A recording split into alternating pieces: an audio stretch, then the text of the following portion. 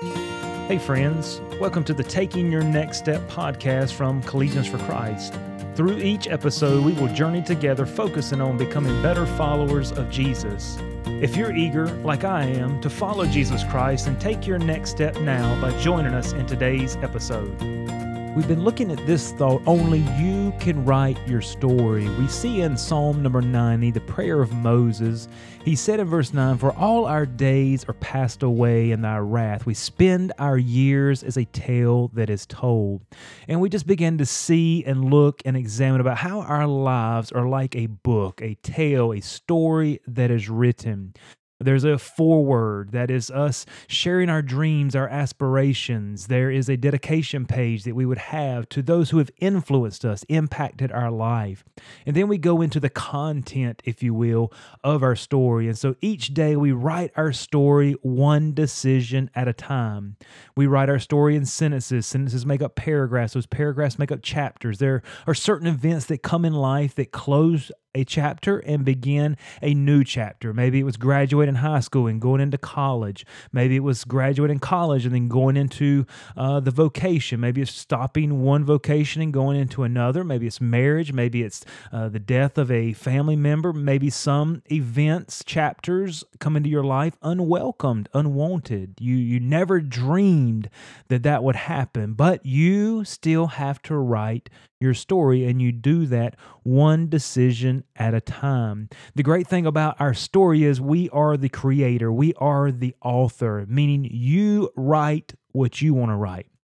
You write exactly how, when, everything. You are writing, and there's such creativity in that. Yes, God has an outline for our life. We talked about that, like the table of contents. He has the skeleton for us. This is my overall will, but you have to fill in all the details. But you control that script. And we want to talk about today, as you write your story, the story that only you can write, the story that you're writing right now that other people can read, or when you pass off the scene, as this passage tells us that, hey, if you live to be 70 years old, that's great. And if by reason of strength you live to 80, wow, we understand the average span of life being close to those years. But while you're writing, dream about and write big chapters. You see, dream big. Don't dream small. I hope you do have dreams. I hope you do have goals. I hope you have aspirations, things you would like to see accomplished in your personal life, whether it be in vocation, whether it be in sports, whether it be in academics, music. I hope you never stop dreaming. The Bible tells us where there is no vision, the people perish. Vision is really kind of a dream, an aspiration, goals you're launching forward to, you're reaching out and trying to achieve. So what goals do you have? Hopefully, if you're married, you have goals as a family. You have goals in your vocation. You have goals in your schooling that you're going for right now. Maybe it's just to pass the next class, right? Just to make a good grade on that exam that's coming up next week. Maybe it's to be the best you can in your vocation right where you're at. I heard one person say this: I can tell how big your God is by how big your dreams are, or really how big your prayers are. So I can tell how big your God is just by examining how big your prayers are. When we pray to God, are we asking God, seeking God for the impossible? Are we reaching out in faith, asking God to do what we ourselves cannot do? All that boils down to really who we believe God is. You see, if we know and believe and understand that God is omnipotent, He's all-powerful, we understand that God owns the cattle on 1,000 hills. Everything we see is already His. We understand He can do things that we cannot do. And we understand God has a big vision. I mean, think about what is God's desire here on earth. I mean, it is first and foremost that He is glorified, that He receives worship, but He desires that all men, women, boys, girls will come to the knowledge of a saving faith in Jesus Christ. How will that happen? There'll have to be churches. There'll have to be missionaries. There'll have to be people in their vocation who are witnesses. There'll have to be people in churches and in the community that will be a light, be salt, that will ask God to do great things. You know, James teaches us we have not. Why? Why do we not have? Because we ask not. Why would we not ask God? Because we're not dreaming big. Because we don't believe big chapters can be written. Maybe we lack a little bit of faith. What did Jesus say about that? Do you remember the passage when he said to the disciples, look, if you had faith as a grain of a mustard seed, this tiny, tiny seed, if you had just that much faith, you can move mountains. So it's not exactly about the amount of faith that you and I have, but that we do have faith. And so what I'm talking about dreaming about and writing big chapters is about having faith. It's about trusting God to do what you or I cannot do on our own. You see, we have not because we ask not. And that ties right in. I can tell how big your God is by how big your dreams are. So I say God size it. You know, you roll through Mickey D's and you do what? You upsize it. You large size it or whatever it is. What are we doing? We're going big in that lunch or in that drink or in those fries. Give me those big fries, right? But why not God size it? Meaning go big. Ask God for something that maybe seems a little stretchable, a little impossible. Why? Because God loves that. When He can be glorified. And see, when we're asking Him to do something we cannot do and we are going to give God the credit, people know there's no way you did that. There's no way that I did that. The Bible goes on to say without faith it's impossible to please God. And so we're talking about dreaming about and writing big chapters.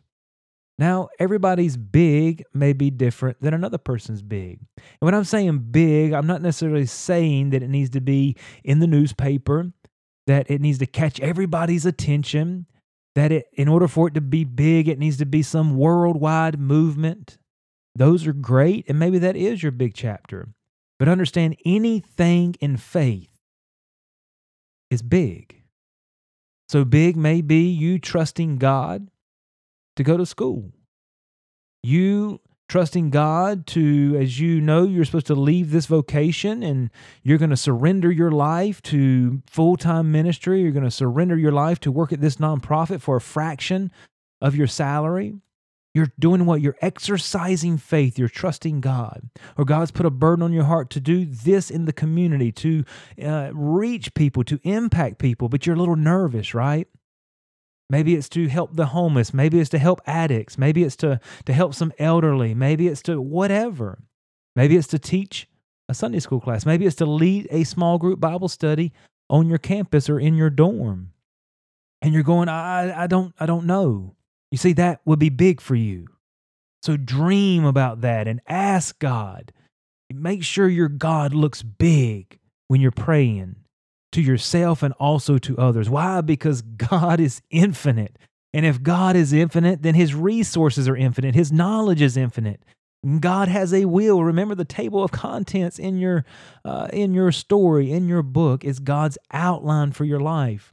And can I tell you, God's will is bigger than our will would ever be for our life. And so God desires for you to ask Him. He desires for you to attempt great things. One missionary said this: expect great things from God and attempt great things for God. And so if we're going to attempt great things, we have to precede that by expecting great things. You see, if your expectation, your dreams, your vision is big, then more than likely your attempts are going to follow suit. So as you're thinking about the chapters that you're writing, I don't know what chapter you're in right now. You may be closing a chapter and get ready to start a new one. You may be in the midst of the hardest chapter you've ever written in your life. Can I say I have a chapter that I've slowly finished up that I would say has been the hardest, absolute hardest chapter that I've ever written in my life? But it's a chapter that has grown me more than any other chapter. It's a chapter that I'm learning to trust God greater than in any other chapters. And so I don't know what chapter you're in. Maybe it is one of those difficult chapters. So what do? You keep writing. You keep writing one decision at a time. You know you control the script. You keep pushing forward. You keep dreaming big and keep seeking God, asking God to help you. And many times, I heard this past week, many times it's not asking God to remove our circumstances, to fold up the chapter, to allow us to write a brand new chapter, but not not asking God to remove us from our circumstances, but rather asking God to use us in our circumstances. So that chapter you're writing may be that difficult one. It may be that you're going into one that you're not exactly excited about. What are we to do? Ask God to use you. You say, how is he going to use me? Ask God big, great things. Things that you say, well, I don't know if that could even ask God, seek God, because without faith it's impossible to please God. And God is pleased. As we take that verse and flip it around, that means God is pleased when we exercise faith, and God desires to meet us where we're at. So what do we want to do as we write our chapters? We want to dream about and write big chapters. Thank you for taking the time to listen. If this podcast has been helpful to you, we would love for you to share it with a friend or subscribe so that you can stay up to date on the latest studies. You can connect with Collegians for Christ online for more information and resources at cfccampusministry.com.